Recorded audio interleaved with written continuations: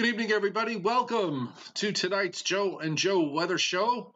A late start, an 8:30 p.m. Eastern Time start after a two-day hiatus. The Joe and Joe Weather Show brought to you by the folks at Omni True Value Hardware at 1226 North Wellwood Avenue in West Babylon, New York. Each day that goes by brings us one day closer to the first accumulating snow event of the year. And there is plenty of rock salt there. It's hard to find, and prices are high, but Omni has the lowest prices in town on rock salt, Pelledo, Mag Ice pellets and flakes, and any of the great snow melting products that are out there, plus much more for your wintertime arsenal. They're at 1226 North Wellwood Avenue in West Babylon, New York, 631-756-1125, and the website OmniTrueValue.com. Wholesale holiday lighting by Giannini. We're getting one day closer to the holidays here. Your complete holiday lighting specialist, meeting all your decorating needs. You might want a Santa countdown clock or Santa himself on your front lawn, the three snowmen standing on each other's shoulders, and of course, the elf on a shelf. And you can get all of this and more, whether you want your home decorated, or maybe you have this as a business and you're decorating other people's homes and you need stuff. Let them know. They're at 162 Ocean Avenue in Lindenhurst, New York. And their telephone number is 631-957-5106. And the website is liholidaylighting.com. Hello there. You sound how like I feel right now. I do. Well, I'm a little, I'm just a smidge run down. I've been talking for the last hour and a half. I don't know about you. Yeah, no, I hear you. Now, so anyway, just to sort of explain, I had to take the last 2 days off because I had to drive to Mississippi. My mom, who is 87, had to get a pacemaker about 3 years ago. She decided to do it now. So I went there. It's amazing. It's a 1 hour procedure. You're basically in and out. It's the only invasive thing they do is that they go through your arm. It's just really, and the pacemaker is very, very small, very, very tiny, and they put it in there, and they monitor you remotely on your phone, so you can see what your heart is doing. So it's. Is there anything in this world left that we don't monitor on our phones? No, there really isn't. So, yeah, no, it's amazing. But yeah, they know everything you're doing, everyone you're talking to, everything you're buying, everything you're selling, everything you're wearing or not wearing, depending on your position in life. But anyhow, that's where I was. My mom is fine. In fact, she's. It was the best thing that they could have done. So it's all good. So let's start off the night, Joe. The chairman, Scott Briller, because tonight is Joe and Joe Appreciation Day. So he has banged super chat.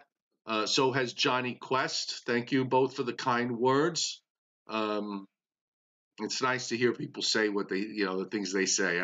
It's hard to repeat them. I don't want to sound, self-centered and conceited. And Paul Roman appreciates us too. Also hitting super chat tonight. So thank you, gentlemen, very much. Most appreciated on this Joe and Joe Appreciation Day. So you beat me to the 20s, Joe.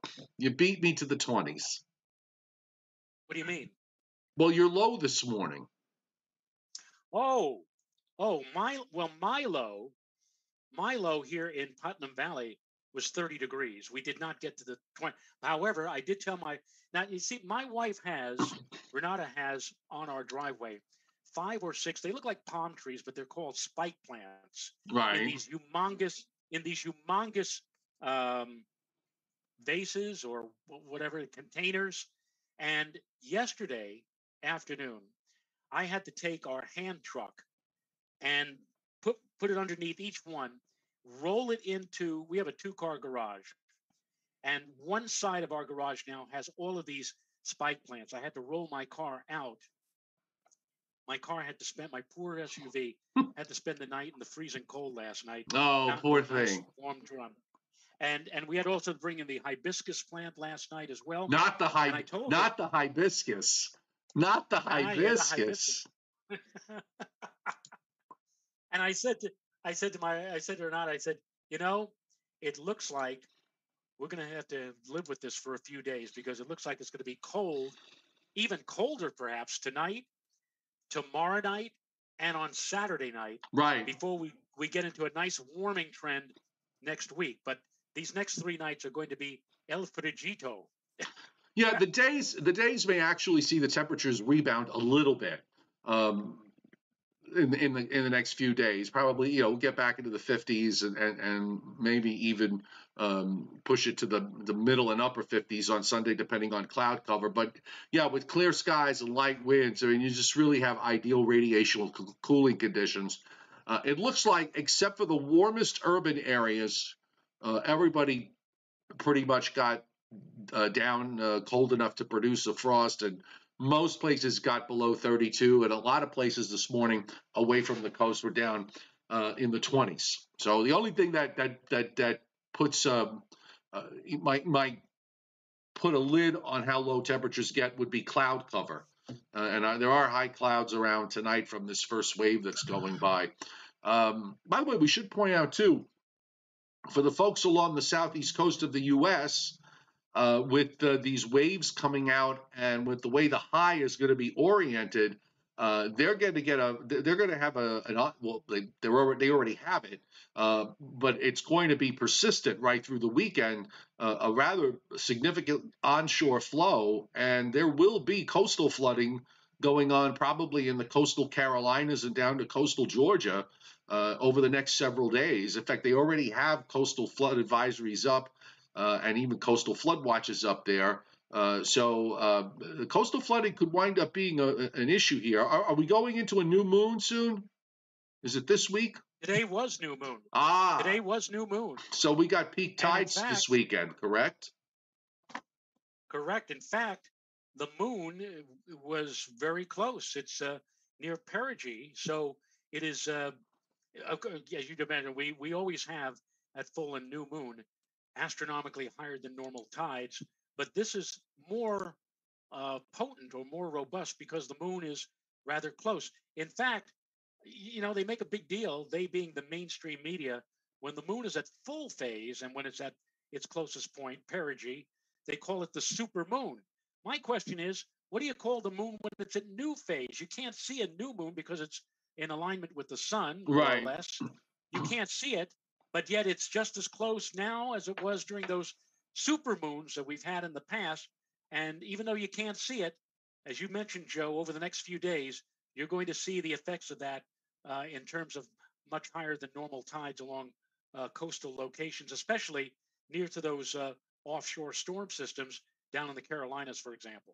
Yeah, just a notation here. Jason Schaefer, thank you, Jason, for hitting Super Chat tonight, wishing us a happy anniversary on Joe and Joe Appreciation Day. And William Uber, who's been with us from day one, by the way, and also hitting Super Chat tonight. Thank you, and thanks everybody that have hit the tip jar. It's really nice, and you know what? It does help to pay the rent. So it's a good thing. We don't have to sell ourselves out in the streets, because then for sure we'd both starve to death. Actually, we're about 9 days away from the day when in 2019 I knew you were going to say this. Go on. Our TV careers came to a crashing end, and actually, to tell you the truth, it was supposed to be November 15th, Friday the 15th of November, but our dear friends over at Altice, they I think were the ones who were responsible for coercing or convincing Verizon to drop FiOS One News and to take on News 12. And by doing that, once that was done, they said to Verizon, "Well, now that you have News 12, there's no reason for you to have um, Verizon FiOS News, right?" And Verizon said, um, "Let's see. Yeah, we don't need to have two news reports, Well, two they don't. news channels. They really Yeah, don't. so I guess we'll get rid of what they should have said was, I guess we'll get rid of News 12. But no, they said, yeah, I guess we'll get rid of new FiOS 1, which they did. But during that week, I'm going to show you how TV corporate people work. That week, our final week, November They 11th work? through the 5th, how they don't work. This is how the game that they play. November 11th through the 15th, it was supposed to be on Optimum, the Altice channel, formerly Cablevision. You of course have News 12, but on Verizon, you also had News 12, and where we worked, Verizon FiOS 1 News. And we were supposed to end our run at the end of that week, November 15th, Friday. On November the 12th, Tuesday, we were all called into a meeting and said, tomorrow's our last day. I said, wait a minute, we were supposed to be ending our stretch on Friday. And they said, well, they're not happy. They're, I guess, being Altice or maybe Verizon. They were having afraid. both Right. They both were. of us on the same provider at Right. the same time. So they more or less eliminated us 2 days early. Well, So we left. they were afraid we were going to say something on the air. What were we going to say, Joe? Of course, nothing. We obviously couldn't. We couldn't say. You know, when I left News 12, true story. When I left News 12, this was on December 23rd of 2016. My last day, I was called into the office of the assistant news director, sits me down and says, I presume you're going to say goodbye tonight to your viewers, your News 12 viewers. And I said, yes, I'd like to do that. He said, I need to see your what you plan to say in advance so that I can look at it and clear it. And I said, well, why? He said, I want to make sure that you don't tell anybody where you're going. Because I was immediately after that, I was going the following week to Verizon FiOS 1, News 12's competitor. Right. And I was not allowed to say that on the air. I was allowed to say goodbye, and it's been lots of fun for 21 years, and I wish all of you well, but I was not supposed to say, and you can see me starting next week. Right. Well, I could kind of one. understand that. But Joe, it was my last day. If I had said that I'm going to FiOS 1 News, what were they going to do to me? Fire me? Well, of course. I know. They couldn't do a damn thing. But I played it. Oh, I know, because you're a class act, and yeah, I get it. Frank Riccio hitting super chat tonight. Thank you, Frank, and Michael McGuire hitting super chat. Most appreciated from both of you. You're all very kind. We love doing the show, and we're all very kind. You're all very kind. Thank you. I want to thank everybody on the chat board, especially those who have hit super chats. I did see a couple of people, though, saying, sorry, I don't have anything to contribute, but I still love the show. We love you, too. I mean, you don't have to. We're not here holding out a cup and, with sunglasses and pencils in the cup. We don't do that for this. We're not doing this for money. You mean it's like nice this? To get it. I don't have any pencils. I got pens somewhere. Here. Alms for the poor. Alms for the poor. Alms for the poor. Yeah. We're not selling apples. We're doing this because we love weather. We love talking about it. We still get charged up about weather and a lot of other things. And we want to share it. And since we're not allowed anymore to share it with people who watch TV, because we were told, among other things, you're too old. You're too old. You can't do this anymore. We want, youth be served. Joe, my favorite episode of The Twilight Zone. How many of you out there are Twilight Zone fans? How many of you, I'm sure everybody has seen at least one episode of Twilight Zone. The episode that I love the most, and one which in recent years I can empathize with is the episode Changing of the Guard, where there's a teacher at a Vermont school. He's taught the sons, the grandsons, even the great grandsons, grandchildren of his original students going back into the early part of the 20th century. And now, after all of those years of teaching and doing what he loves, he's called into the headmaster's office and told, um, you got to go. It's time for you to go. Even though he was still no different in teaching and probably even better than he was, 30, 40, 50 years ago, he was being told, it's time for you to go. We're not renewing your contract. And he feels lousy, as he would obviously, because he wanted to keep going. And he goes home and he's actually going to try to kill himself. But then he decides he's going to go one last time to his beloved schoolroom. And he goes into the schoolroom, and all of a sudden, the ghosts of all of his former students from many years ago appear to tell him how much they learned from him, how much they enjoyed him, and how much they owed to him for their lives from what they learned. And it's such I almost start crying when I see that episode.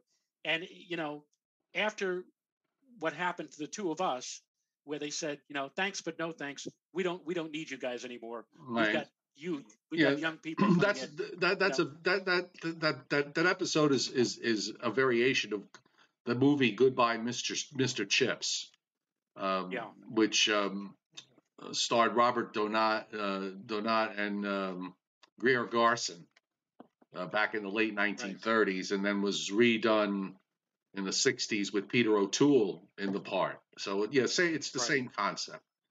And you know what? But it makes me feel good. It makes me feel good that every night, well, most every night, and on Sunday mornings, that we have a place to go to, and we love babbling about weather, and we don't have somebody in our ear telling us, wrap it up, wrap it. Well, Joe, the show was heavy. You do have what's her name upstairs. Well, she's not upstairs tonight. She's at the German club. But thank God. But she gets into it too. She is. I don't know how many of you are aware of this, but Renata is a meteorologist. Her degree is in atmospheric science, and we met at a private weather office back in the early '80s.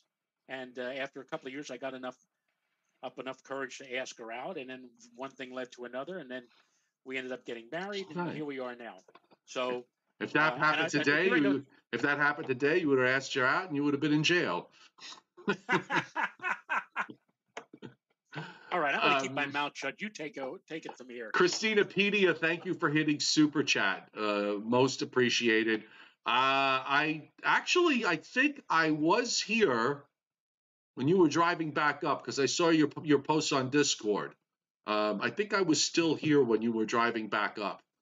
It was really a fast trip. I mean, I went on Tuesday and came back last night. So it was literally an overnight, and I think that's why. Right. It's all actually from here to where my sister is in Tupelo, Mississippi. It's 6 hours from my house. I stopped at my daughter's. My brother picked me up, so from my daughter's house, it's 4 hours. And then we drove back. My brother drove back last night. We stopped and ate at Cracker Barrel. Oh, that reminds me. Oh, my God. I am so outraged, so incredibly outraged. I don't know, Christina Pedia, if you stopped off at Cracker Barrel on your drive. So, Cracker Barrel, it's what it's a American style country, type of food, country food, and it's fine. And to me, I'd rather eat there than go to McDonald's, or God, if I went to Arby's again after what it did to my stomach on Tuesday. But been there many times. We'll discuss that another time. So usually around the holidays, they have their pies, and you can buy a whole pie. And when I walked in, they were all decorated for Christmas and Thanksgiving, and I thought, you know what, I should pick up an apple pie. Well, I go to where the pies are, and they had chocolate pecan pie, which was great. I love I've had variations of chocolate pecan pie, including Kentucky bluegrass pie, which is it's chocolate pecan pie with bourbon in it, and it's delicious. And they had that without the bourbon, but instead of an apple pie, they had an apple strudel pie. Wow. So I asked, and they said, I asked about it. I said, I just want to get a plain, not the apple strudel pie was fine. But I asked at the counter, and they said they discontinued the apple pie, and they went over to this apple strudel pie. I'm like, you got to be kidding me. This is Cracker Barrel. Their apple pies are great. The crusts are so buttery. I mean, I could eat just the crust, and forget the apples. I just eat the crust. I'm okay. So, like, if the corporate people at Cracker Barrel are hearing me, watching this show, which we know they are, they're glued to their telephones right now. I just want you to know that I love your apple pie. Bring it back. So apparently, if you find a Cracker Barrel there are some Cracker Barrels that still have the apple pies, but once they run out, they're not getting any more. So if you happen to stumble on it in a Cracker Barrel, and they have the apple pie there, the plain apple pie, grab it because they won't have it anymore. So like I said, it was I was very disappointed. I really was. Frank Riccio hitting super chat tonight. I don't know if I said this already, but if I did, I'll say it again. Frank Riccio hitting super chat tonight. And Michael McGuire. That's right. I did say Frank and Michael. And Christina Pedia. And also Joe's Weather Channel, which is not me. It's another Joe that watches, and he goes by Joe's Weather Channel. And it's been 2 years. No, it's been more than 2 years. Thank you. I'm glad you've enjoyed every second of it, and God willing, it'll be many more years until that we'll do this, unless one of us crumbles apart, at some point along the way. By the way, Ixnay on the Amcray, okay, Inada Ray is back. Is back. Just so you know. How would you do Rayo in Pig Latin? It's Ao Ray. Wait a minute. She's watching. I can hear you. Hello, upstairs. Are you listening to me? I can't hear. I'm doing Sergeant Carter. Oh. Well, you know what? Her attention is being. Oh, okay. Isn't he? I was going to say. Her attention. Isn't he dreamy? Our daughter is here tonight, so when my daughter is here, she's got somebody to talk to upstairs. But she's talking to my daughter and watching Joe and Joe. So what else can I say about that? Renata, I don't know what an apple. I mean, it's an apple. It looks like an apple. It actually looks like a Dutch apple pie, and it's got. I don't know. It looks like it's got like some sort of caramel the way they have it on there, and I mean, it was good. I tasted some. Also had some pecans in it too, which was nice. I mean, it was good, and I'm not make I don't want to make it sound like it's terrible. No, it's good pie, but I just for me, I just love a plain apple pie. Okay, that's made with different kinds of apples, no sugar on top. Okay, there's no whatever's in the recipe that goes into the pie is one thing, but I won't buy store-bought apple pies because if you hold them up to the light, you can see the sugar crystals that they put up on the top, and that's just wrong. That's just wrong. And I won't buy a store-bought apple pie. I want to taste the apples on the inside. So anyway, that's enough of my theory of cooking apple pies. Let's look at the satellite, shall we? So do a little bit of weather here tonight. Well, I'm just gonna say, people who have been on now for 25 minutes and they're saying, why don't they talk about something like weather, which is what this channel is about? But quite frankly, folks, there ain't much to talk about in terms of weather other than mentioning that, here in the Northeast, that we're going to probably miss out on a lot of activity that stays just off our shorelines. But yeah, let's take a look at the the satellite picture, Mr. Well, Mr. Chiaffi. we got one wave already going by, and you can already see the energy producing clouds across the Gulf states from wave number 2. And if you just sort of follow the clouds along, those 2 waves are going to pass by to the south and east. So as when each one goes by, you wind up pushing up some high clouds, which is what we have on the satellite this evening. You see the high clouds have pushed up into northern New England, in fact. But the precip is not getting here. The precip's in the brighter white clouds that are offshore. And then there's the second wave. Now, if you look at the outline of the clouds, you kind of see what I was talking about in terms of the onshore flow. There's going to be a high parked in Pennsylvania.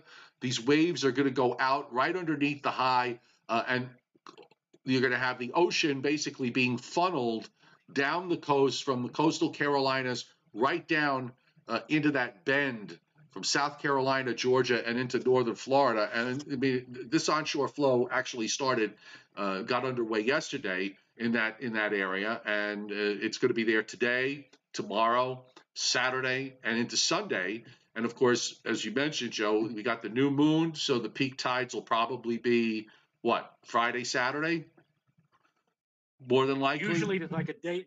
Well, yeah, usually about a day or two after. So Friday and Saturday, yeah, we'll probably be seeing the highest tide because the tides lag behind the moon by about a day or two, depending upon the topography of where you happen to be living. Right. Wherever you happen to be. So. Now the cool high is moderating, but the nights are, of course, getting longer, and we're going to have, unless the high clouds don't get out of the way in time, but these should. I mean, they'll probably be gone a little after midnight, so skies will clear out, and then you're going to see the temperatures, and where they have already gone clear, temperatures are going to be dropping. And then the only issue that I had for the weekend, Joe, is the fact that the second wave moves up the coast on Sunday. And that probably means that we might see high clouds from that system on Sunday. I don't think we're going to see any rain from either system. Definitely not the first one. I really think we won't see anything from the second one. And it's quite possible that we may have to wait till the end of next week before we get another drop of rain around here. Absolutely. In fact, regarding my wife's spike plants, which are residing now in the garage, I'm strongly urging that we keep them there at least through Saturday night. Sunday, we'll probably see temperatures still in the 30s Sunday night, but I think mid to upper 30s. And then come Monday and right on through much, if not all of next week, low to mid 40s by night. And during the day, hey, low to mid 60s, 60, 62, dare I say maybe 65, which is pretty darn good for the middle part. My goodness, we're already heading for the middle of November. Where is this month going, Joe? Yeah, we'll warm up a little bit, but it's not going to get crazy warm. It's not like we're getting a full-blown ridge building all the way up the east coast of southern Canada. This is just going to be, we're going to go a little bit above average to compensate a bit for the below average temperatures that we have now. On the radar tonight, there's actually precip aloft offshore. Nothing's touching the coastline. It's just east of the Jersey coast, south of Long Island. A couple of showers also close to the coast of the southern part of the Delmarva Peninsula, but those are moving on out. And then down in the Gulf of Mexico, you've got some showers and even some thunderstorms off the coast of the west coast of Florida, from Tampa down to about Port Charlotte and points southward. Those are moving northeastward, and that's going to be the second wave that is going to come up.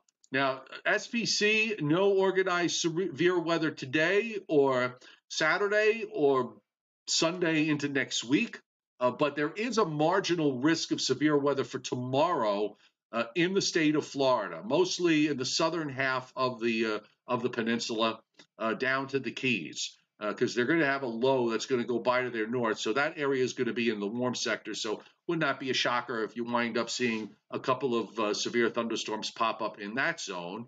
And WPC, Joe, the 7-day rainfall forecast from just about to me. I mean, this is a pretty, you don't see this too often in the Northeast and Mid-Atlantic states, but much of Maine, and then going down the Appalachians into Northeast Georgia, and then coming up to eastern North Carolina, and then up the entire coastway all the way up into Maine. No precip being forecast for the next 7 days. There's coastal precip in North Carolina and South Carolina, mainly on the order of about an inch to an inch and a half at most, 2, right along the immediate coast. And then you can see some heavy precip there coming into northeast Florida of several inches. Again, the bigger story here, I think, is going to be the onshore flow and the higher than normal tides and the coastal flooding that will likely occur. It could be significant in some places. And you also see some rainfall in the middle Mississippi Valley up to the lower lakes on the order of 3/4 of an inch to about an inch, inch and a half. And the northern Rockies, a lot of precip there. Some of that's going to be snow.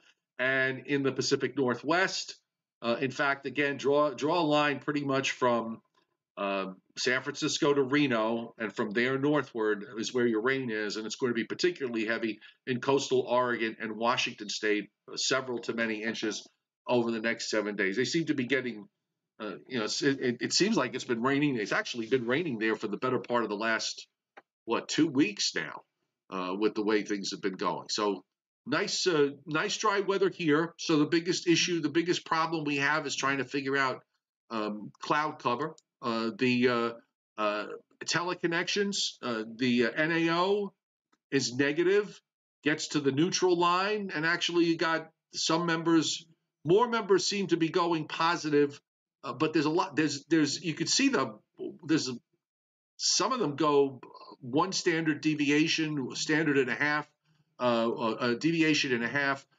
positive, and then you got a bunch of them that go negative. So there's a big spread at the end of the forecast period, which on this map is November 16th. And on the Pacific North America Index, same thing. You got a bit of a spread here. So the models are going to probably be somewhat volatile until they figure out, which is going to be correct. Are we going to see more troughing in the east with more of a negative NAO, or less troughing in the east in the longer term with a neutral-ish NAO? And then the PNA is mostly neutral to positive. In fact, you even have a couple of members starting to push up toward that one standard deviation up. So, I mean, the PNA suggests that there should be at least some troughing in the east in the longer term. So still got a long way to go, a lot of work to do here in terms of what's happening in the atmosphere. I'll bring up the upper air charts, and we'll take a look at those. And hold on, let's put the height anomaly. We'll put the heights up there so you can see the jet stream. And of course, here's your trough in the east, and you'll notice you got these short waves that are, on the southern part of that trough that are creating these waves that are moving off the southeast coast. We've got this, general flow from the northwest coming out of northern Canada, which explains the cold. Bit of ridging up through the western plains and Rockies and into northwest Canada, while there's a trough sitting somewhere from Alaska down between 140 west and 160 west out in the Pacific. At least that's how it starts off. And of course, the first wave goes out, and here's the second wave, that cutoff low that's over Florida. And because of the fact that there's nothing in the northern stream that's coming down and phasing with this to lift it up the coast, it gets squashed out underneath us, and it gets kicked out pretty much to the east. And now we go into next week where we get a bit of a ridge to build in the eastern part of the United States. As that upper low pulls out, a little ridge pops up, only to get flattened out over time. And then by the time we get to next weekend, there's troughing that comes back into the eastern part of the United States.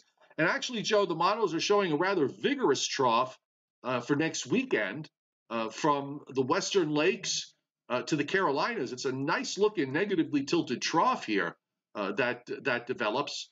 So perhaps when we do finally get a precipitation event around here, it could be something substantial.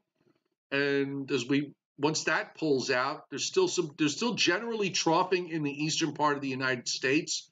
The ridge in the west is a bit on the flattish side. in the longer term, but that's going to change as we go forward. But I don't see a warmish pattern here, okay? Other than when the ridge pops up early next week and the temperatures bounce up a little bit, I'm not seeing I don't see us transitioning into some warmer pattern that goes on for, for weeks at a time. The upper air pattern still seems to be in a general mode of wanting to put troughs in the east and ridges in the west. Yeah, and don't forget that last November was, I think, one of, if not the warmest November that we've had around here. And this November, while it may run for a little while, above normal by not as you said, crazy warm, but enough to make it pleasant out there. It certainly does not look like what we had last year, where again it was way above the norm for November. Now, incidentally, now that we have October behind us, courtesy of Rob Friedelwitz, who is a very into forensic guy in terms of weather. He points out that after an unprecedented rainfall in July, August. What you were talking about, we took the internet here went down. I came right back up, but I think the folks missed a lot of what you said.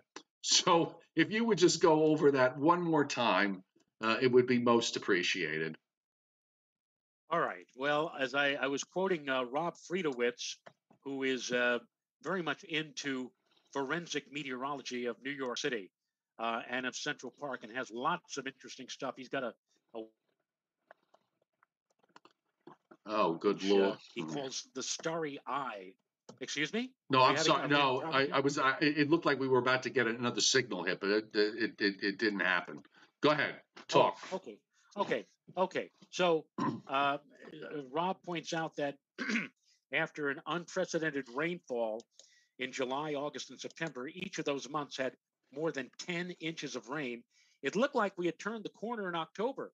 The first half of the month of October was the driest first half of October, going all the way back to October of 2000. 21 years ago, we only picked up in the first 15 days at Central Park 0.15 inches of rain. So you say to yourself, well, it looks like October is going to be a much drier month. However, everything turned around in the final days of the month, coming to abrupt end in the last week of October. 4.71 inches of rain was measured. It was, in fact, the wettest last week of October on record at Central Park, and 8 of the last 9 days of October had measurable rainfall. Much of the week's rain was produced by a nor'easter. You remember this one on the 25th and 26th of October that dumped at Central Park, right? 3.69 inches of rain. So one again has to wonder, Joe, after such a wet summer and after suddenly a wet end of October, what does November have in store for us? You've pointed out that we may be seeing some interesting changes in the coming, let's say, next couple of weeks, and with that upper trough going negative, possibly pushing a lot of moisture our way. So keep that in the back of your mind over the next 7 days as it turns nice and dry, and eventually by next week, unseasonably mild, because we may have to pay for it maybe by the latter part. Well, we seem to be doing things this year in big ways. It just, we're pushing envelopes here on as far as rainfall is concerned. And if you take a look here on the GFS, of course, the first wave goes out. The high still doesn't move out. So here we are on Friday into Saturday. And again, this is what I was talking about with the Carolinas, because you've got the onshore flow in the low city south of Jacksonville come Saturday afternoon, and then it moves on out to the northeast. Actually, some pretty heavy precip into eastern North Carolina. That rain clips almost identical to what's happening with this first wave, touches the southern part of the Delmarva Peninsula, and then it passes offshore and moves on out to the east. And then finally, once that happens, that allows the high to drop down to the south, and then you start to get into a more western or maybe a southwest flow. There's a little front that goes by here on Tuesday night. It doesn't have much weather with it, and so there just probably will be some clouds. Then we get a high that's building up along the St. Lawrence River. excuse me, for the end of next week. And you can see the energy that's coming out of the north that comes into California on Tuesday. There's a storm that moves into Northern California. The whole low comes in and produces heavy rains from San Francisco northward and heavy snows up in the Sierra Nevadas, and then eventually heavy snow up into Oregon and Idaho. That low winds up going up into the Dakotas and dies out. A new low forms there in Kansas, and you get a wave that goes up into the Great Lakes. And now, of course, you got this negatively tilted trough for next weekend, and here comes a low that comes out of the eastern Gulf to the Florida Panhandle and runs right up the coast or just inland of the coast. And Joe, it kind of looks like what we just went through. It's like there's sort of this giant arm that not the nor'easter, but the second system, where the trough wound up opening up and going by to our west with the low going there, and you get this giant arm of rain that lifts up northward. And there's it's about an 8-hour period here from Saturday afternoon into Sunday morning with heavy rains going by and going into New England. And you can see snow there back on the northwest side in the eastern lakes, and maybe some lake effect snows later next Sunday and Sunday night in parts of upstate New York. It's not a whole lot of cold air with this.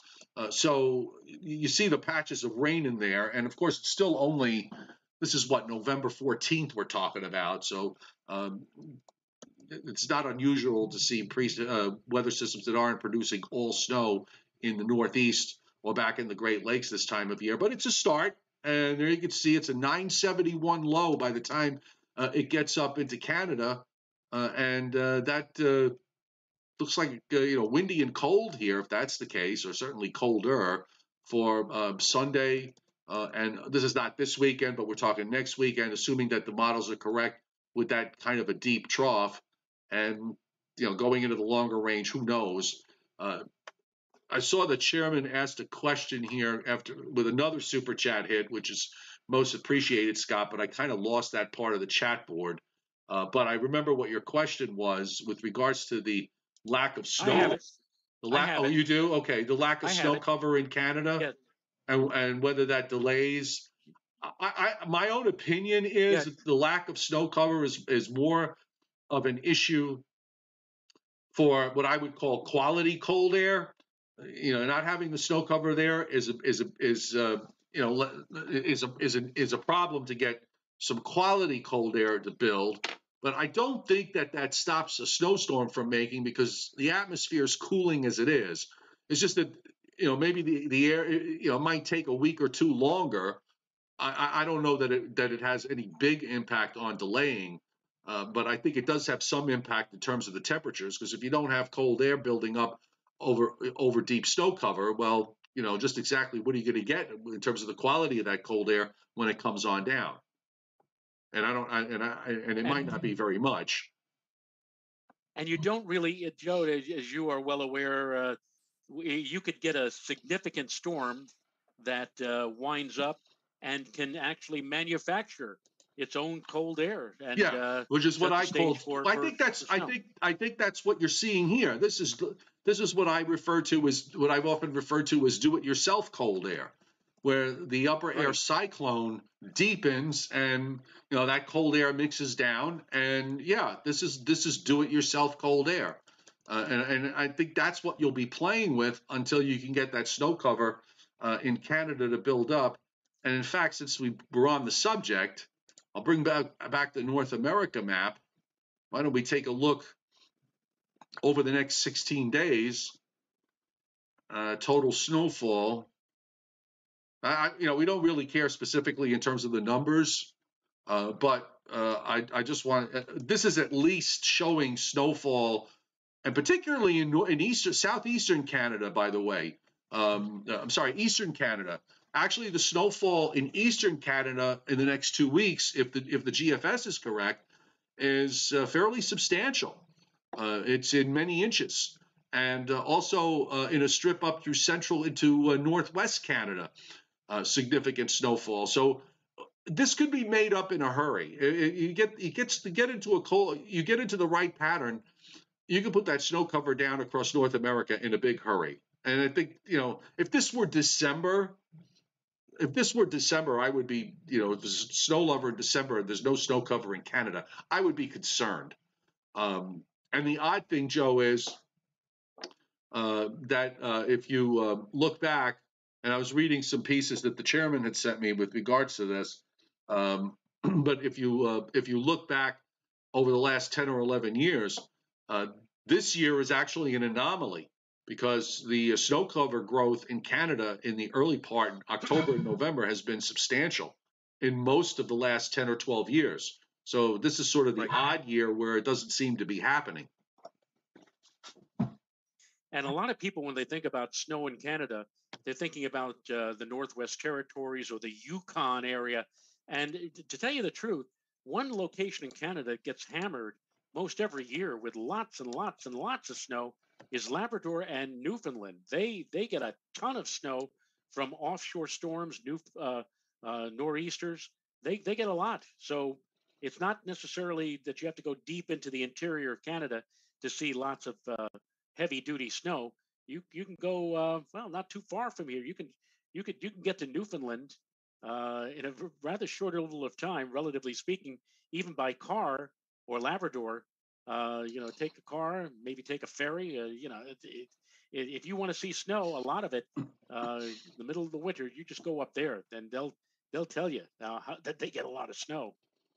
Yeah, or you could just even go to Tug Hill, because I had a couple people message me about the fact that there's been some snow up there falling today. I got the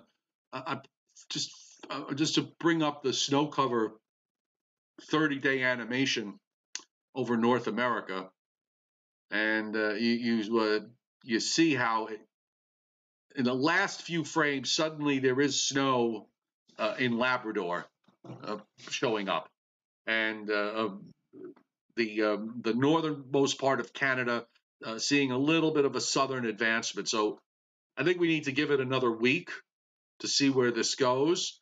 But I'm thinking that we will see it increase. And the snow and ice. This is kind of interesting because this is a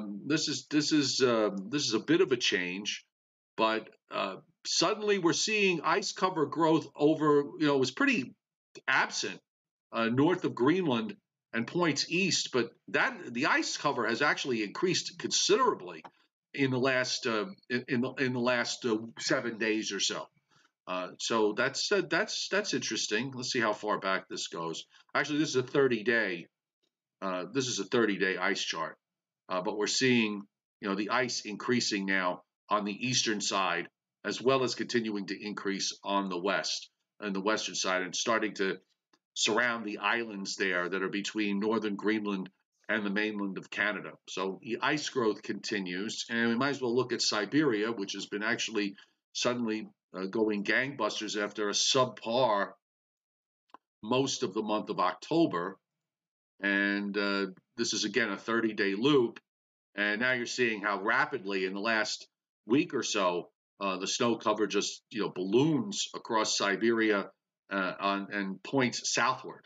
Not quite yet into Eastern Europe, but getting there. So a little late with the Siberian snow cover. Usually it's the month of October that the people who pay attention to that sort of stuff put an emphasis on, and it was subpar. But we have years where that indicator, Joe, worked until everybody found out about it around 2014, 15, and then it just kind of went its own way after that. It doesn't seem to be working quite as well.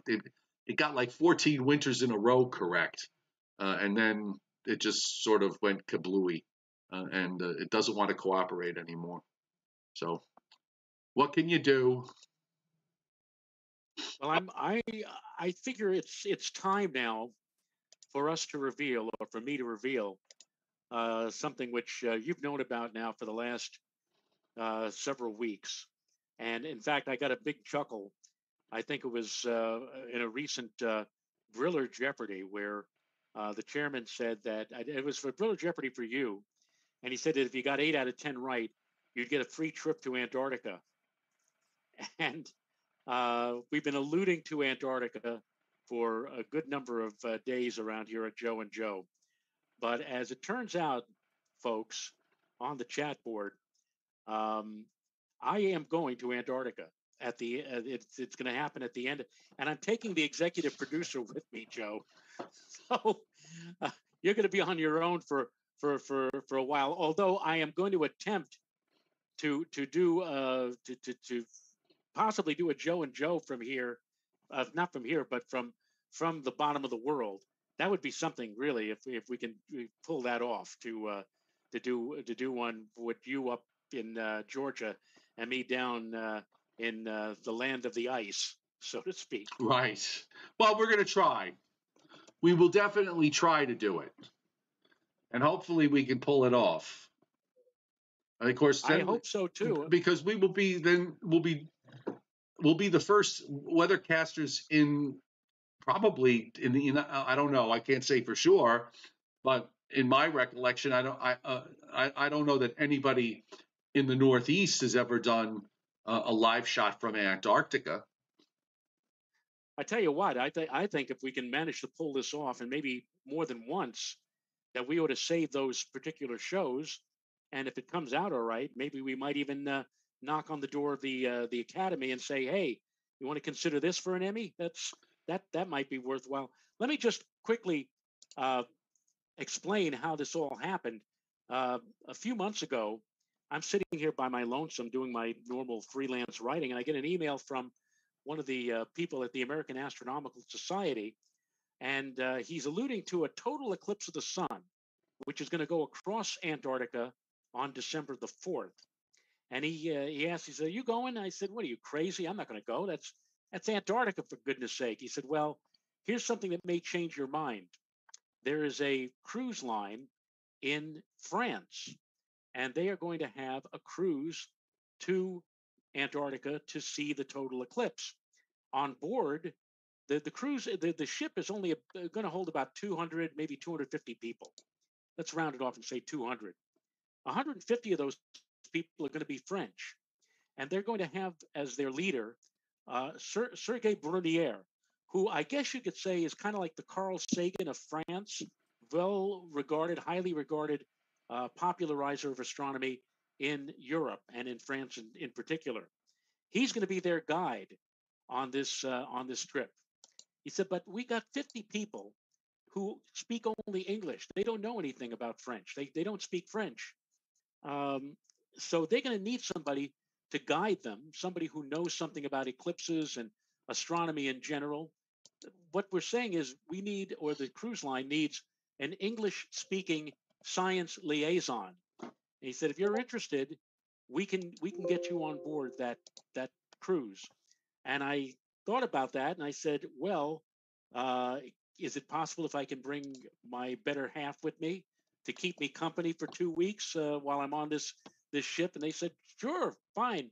And so I would I would never ever be able to afford what they have offered in terms of the flight down. First, we got to go down to South America to Santiago, Chile. Da, Then after we get da, to Santiago, Chile, we got to go to Santiago, and then from Santiago we have to fly down to Punta Arenas, Chile.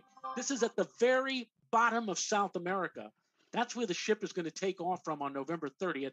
Then we will sail from there into the Weddell Sea. I have done some research, Joe. The Weddell Sea is the freshest, cleanest body of water in the world. And it's covered by ice, but this is like an icebreaker. We're going to sail in. Hopefully, we'll be able to position ourselves in the total eclipse path, see the total eclipse, which is doubtful because the weather down in Antarctica at this time of the year is lousy, but we'll do our best. And then after that, from the 4th of December to the 15th, we're just going to be sailing around Antarctica. And I figure this is going to be great. We'll get a close-up view of, penguins, the wildlife of Antarctica, the calving maybe of icebergs, the look of. We'll have science advisors there who have done this before, and we'll talk about global warming and climate change or whatever like that. I think it's going to be a fabulous, very adventurous trip, and I'm so happy that I was asked. I'm so honored that oh, it's great. they thought of me to go down there to do this. And So we'll be down there, and hopefully, if the internet is working, I'd love to do some shows with you down there and Oh well, talk no, about what we've seen. if you get a signal, we are doing this. We are doing We this. are doing this. The Weddell seal, by the way, the Weddell seal is a small seal that lives generally under the ice during the wintertime and has to use its teeth to open holes so it's able to breathe. And also to occasionally escape a leopard seal who might want to eat it for lunch, or an orca. But the Weddell seal actually doesn't have a long lifespan because of the fact that since it's using its teeth to be able to breathe, to carve out the ice to get a hole in there, that wears down their teeth, and after a while they can't catch any fish and they can't eat. So Latex Dreams brings up on the chat board. You're absolutely right, by the way, about the Weddell Sea. And, there are the emperor penguins down there. I've never supposedly the penguins come right up to you. They have no fear of humans. So, it's quite possible. And I keep thinking about that cartoon with Playboy the Penguin with Bugs Bunny. Right. I'd love to be able to I'd love to bring a little top hat along with me and put one on one of the penguins and take a picture of. Right. Of that. The days are 6 months long here. That means I don't have to be back to work until October 1954. Well, December the 8th, and I've worked this out for the cruise company, but on December the 8th, we will have 24 hours of daylight. We're going to go south of the Antarctic Circle, and presumably we will truly be then in the land of the midnight sun. It'll only last for about a day, but for about one day, we'll have perpetual daylight, 24 hours, and then we'll see the daylight increase from Punta Arenas from like 15 or 16 hours all the way to 24 on December the 8th, and then we'll turn around and come back, and the daylight will again shrink. But we'll probably not see very many night sky attractions. But I do want to recognize one thing that was put up on the chat board by somebody on the chat board who asked about being seasick or whatever. I'm trying to find. Oh yeah, Latex Dreams. Latex Dreams says seasick. Well, let me tell you something, Latex and everybody else. This is the part of this expedition which I am not looking forward to. We are going to be traveling not once but twice through the Drake Passage. You could look this up on Wikipedia, or you could look it up somewhere online. What the Drake Passage is all about. This is the roughest sea, the one that is feared by navigators, mariners, and tourists who have gone through there. It reminds me, Joe. I'll be thinking all through that passage of the wreck of the wreck of the Hesperus. No, not the wreck of the The Hesperus. wreck of the Edmund Fitzgerald. Edmund Fitzgerald, or also that scene from The Perfect Storm, where they're going up and they're going down or whatever. Let's put it this way: Fred Mertz would not like to be on this ship when we're going through the Drake Passage. And I am told that during that time, they likely will be handing out Dramamine as if it were M&Ms. And the guy from the AAS, the American Astronomical Society, Rick Feinberg, I mentioned this to Rick. I said, but the Drake Passage, he said, hey, look, you feel lousy, you'll feel miserable for a day or two, but look what else you have a chance to see. Yeah. One day you may be surrounded by 100,000 penguins. You may see wildlife. Maybe you just might see the eclipse if it's not too cloudy. So it's an intriguing thing. And so Renata and I are going to be going, and like I said, we'll be filing. We hope to be filing reports as if we get any signal, we'll be getting them up to you. Awesome. We are. This is good. It is going to be great if we can pull this off. So keep your fingers crossed, everybody. Just wanted to just bring up one more chart, and thanks to Fled Weather, who's been feeding me. All right, that didn't work for some reason. All right, hang on one second. Let me see if I can. Okay. Nope, that's not working. Nope, that's not working. All right, hang on, folks. I know I have the EPO I want to show everybody the EPO, but we're going to have to do it this way. I was trying to make it bigger, and apparently I can't.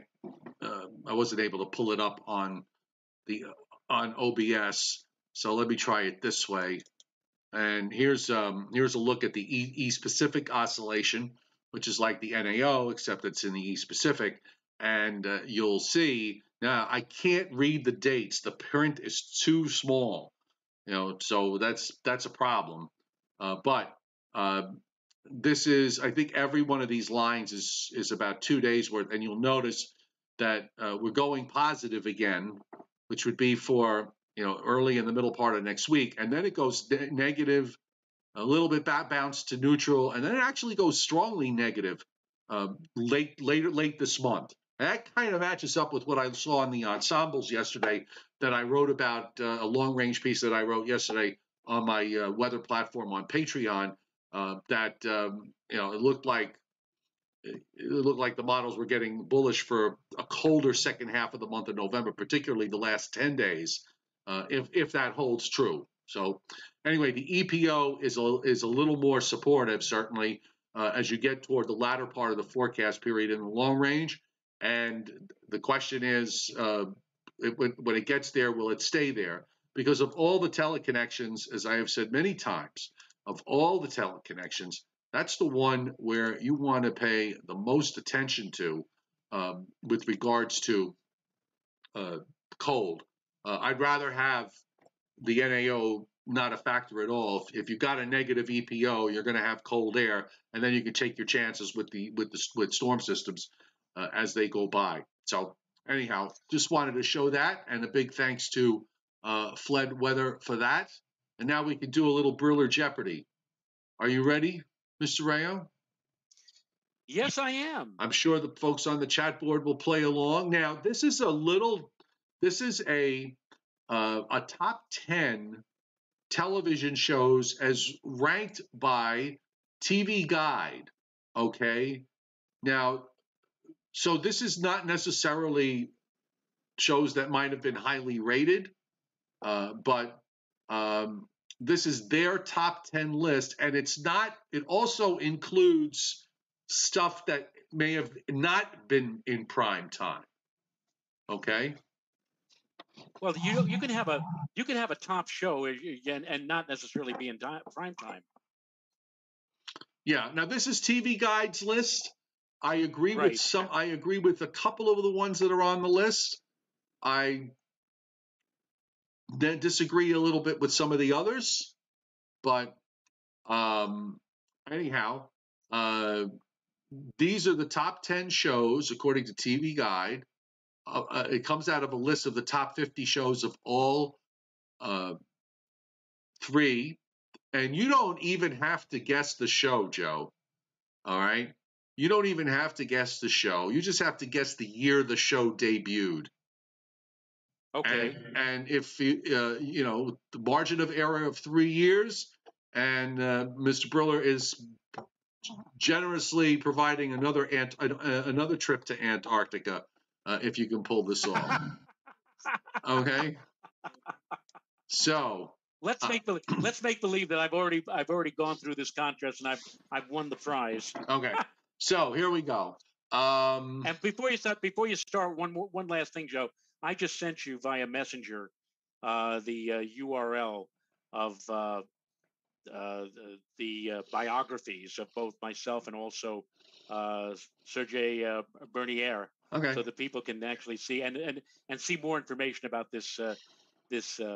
Sorry, I may not return. I'm sorry. Did you say you emailed them to me? I sent them on Facebook Messenger. All right, I'm gonna get a link that's like 5,000 miles long. So if you email, it'd be better if you emailed it to me. Okay, I'll do that. And meanwhile, I'll take the first question. Okay, so I'll start from number 10 at the bottom of the list and go work our way to number 1. So number 10 is the show Bonanza. I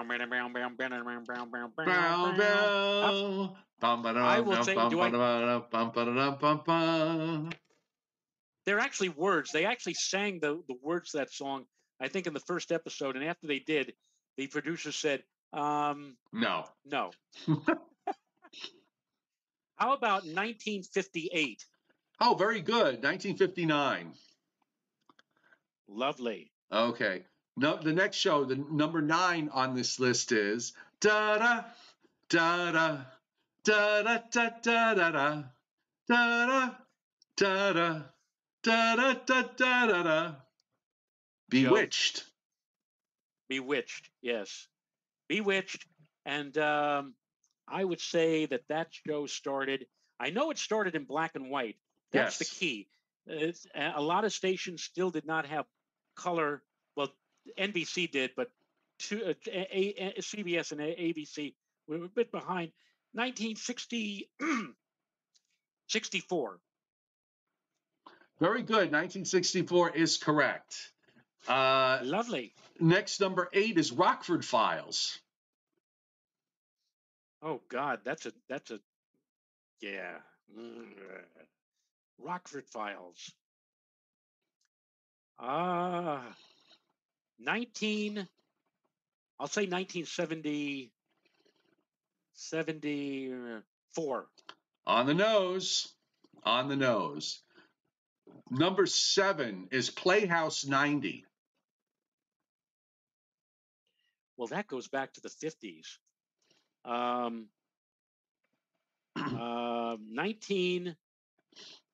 I'll say 1950. 55 or 56. I'll say 55. You should have said 56. Ah! You would have hit that one on the nose too. All right, next. Now the next one I don't remember. It was called a show called Invaders. That probably came out during the era of the Outer Limits or whatever. Yeah, I have no recollection of Invaders. I'll take a wild shot in the dark and say 1963. You should have said 64 because then you would have been in the margin of error at 67. Okay. Number 5 is your show of shows. Oh, it's Sid Caesar and Imogene Coca. Imogene Coca, and yeah. 1950. God, 1950 is the correct answer. On the nose. Very good, Joe. Number 5 is 1950. Say the secret word and win $100. 1950. Next show. Really? Oh. Next one is number 4 is Donahue. 1968. Close enough. 67. Number 3, Nightline with Ted Koppel. That began right after the hostage taking in 1979. Probably, I think November of 1979. 1980. But Nightline? That's what it said. 1980. All right. There's a disclaimer there. They started in 79 as something else. Right, and then they probably titled it Nightline. Okay. Yes. 1980. That was number 3. Number 2. This is Today on NBC. That was with Dave Garroway. Garroway. And 19. What year? It was in the early 1950s. I'll say 1951. 1952 for the Today Show. And number 1 on this list is Late Show with David Letterman. Oh, well, that started in 1981, I think. 1982. Two. When I worked at NBC at the time on the Today Show, I used to see occasionally I would see David Letterman walking the halls. Wow. He always had this when he was like this somber look to him. When he was in the halls going wherever he was going, being himself. Now, sometimes you have this illusion that when you see this idea that when you see people on television, they're like that in real life. Well, they're not. They're not their character that you see on TV. And then when they are real people, they do go to the bathroom like everybody else. So anyhow, and you know why I said 81? He had a brief in 1980 or 81. He had a daytime. Daytime. That's when I used to see him before he went to nights. Yeah. Right. And before he went to CBS. This is CBS. It can't be Sirius Network. There's a very funny clip that you can see on YouTube where Johnny Carson on the Tonight Show is talking to Letterman, sitting in the couch. He says, "So what's going to do? What's new? What's going on?" And this is after he found out he was not getting the Tonight Show, that it was going to go to Jay Leno. And Letterman says, "Oh, nothing much. Just drop the tape over to CBS, and that's it." Exactly. All right. So for those of you, here's the link on the chat board, folks. If you want some more information on what Joe Rayo is doing on this trip to Antarctica, and yes, we will, if we can manage it, we will be doing it live. So I will be, at the mercy of Joe's schedule at that point. So we could punch this show up live at any time. You realize, of course, you should realize that 7:30 Eastern Standard Time, which we will be on, is going to be equivalent to 9:30 where I am on the ship, because they observe chilly summer time. So we will be, where I will be 9:30 as opposed to 7:30 for you. All right. Well, you know what? We'll talk about this some more, and we will definitely figure this one out. So yes. Anyway, okay. So thank you, everybody. For those of you who hit super chat, thank you so much. Most appreciated on this Joe and Joe Appreciation Day.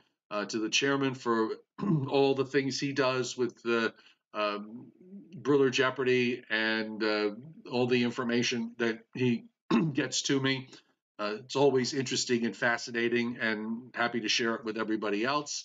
And of course, thanks to everybody on the chat board, because and everybody who watches this show, because without you, well, then it would be a little boring, because we would know who we're talking to, and it's nice to know that we have an audience and we know the people that we're talking to, and that's a big plus. And thank you for being loyal and being here every night. I got nothing planned tomorrow, so if you want to do a show tomorrow night, I'm good with it. Oh, I wasn't expecting that, because we were off 2 days, weren't we? Yeah, that's up to you. We could do a show tomorrow night. I don't care. We'll do it tomorrow night at 7:30. So special Friday Joe and Joe Weather Show tomorrow night at 7:30 to make up for the last 2 days when we didn't have a Joe and Joe Weather Show. So I am going to go to bed, because I'm actually, I've been feeling run down all day and I need a good night's sleep. So I'm going straight to bed. JJ's already there, fast asleep. So that's where I'm headed. Okay. Nighty night, everybody. Nighty night, folks.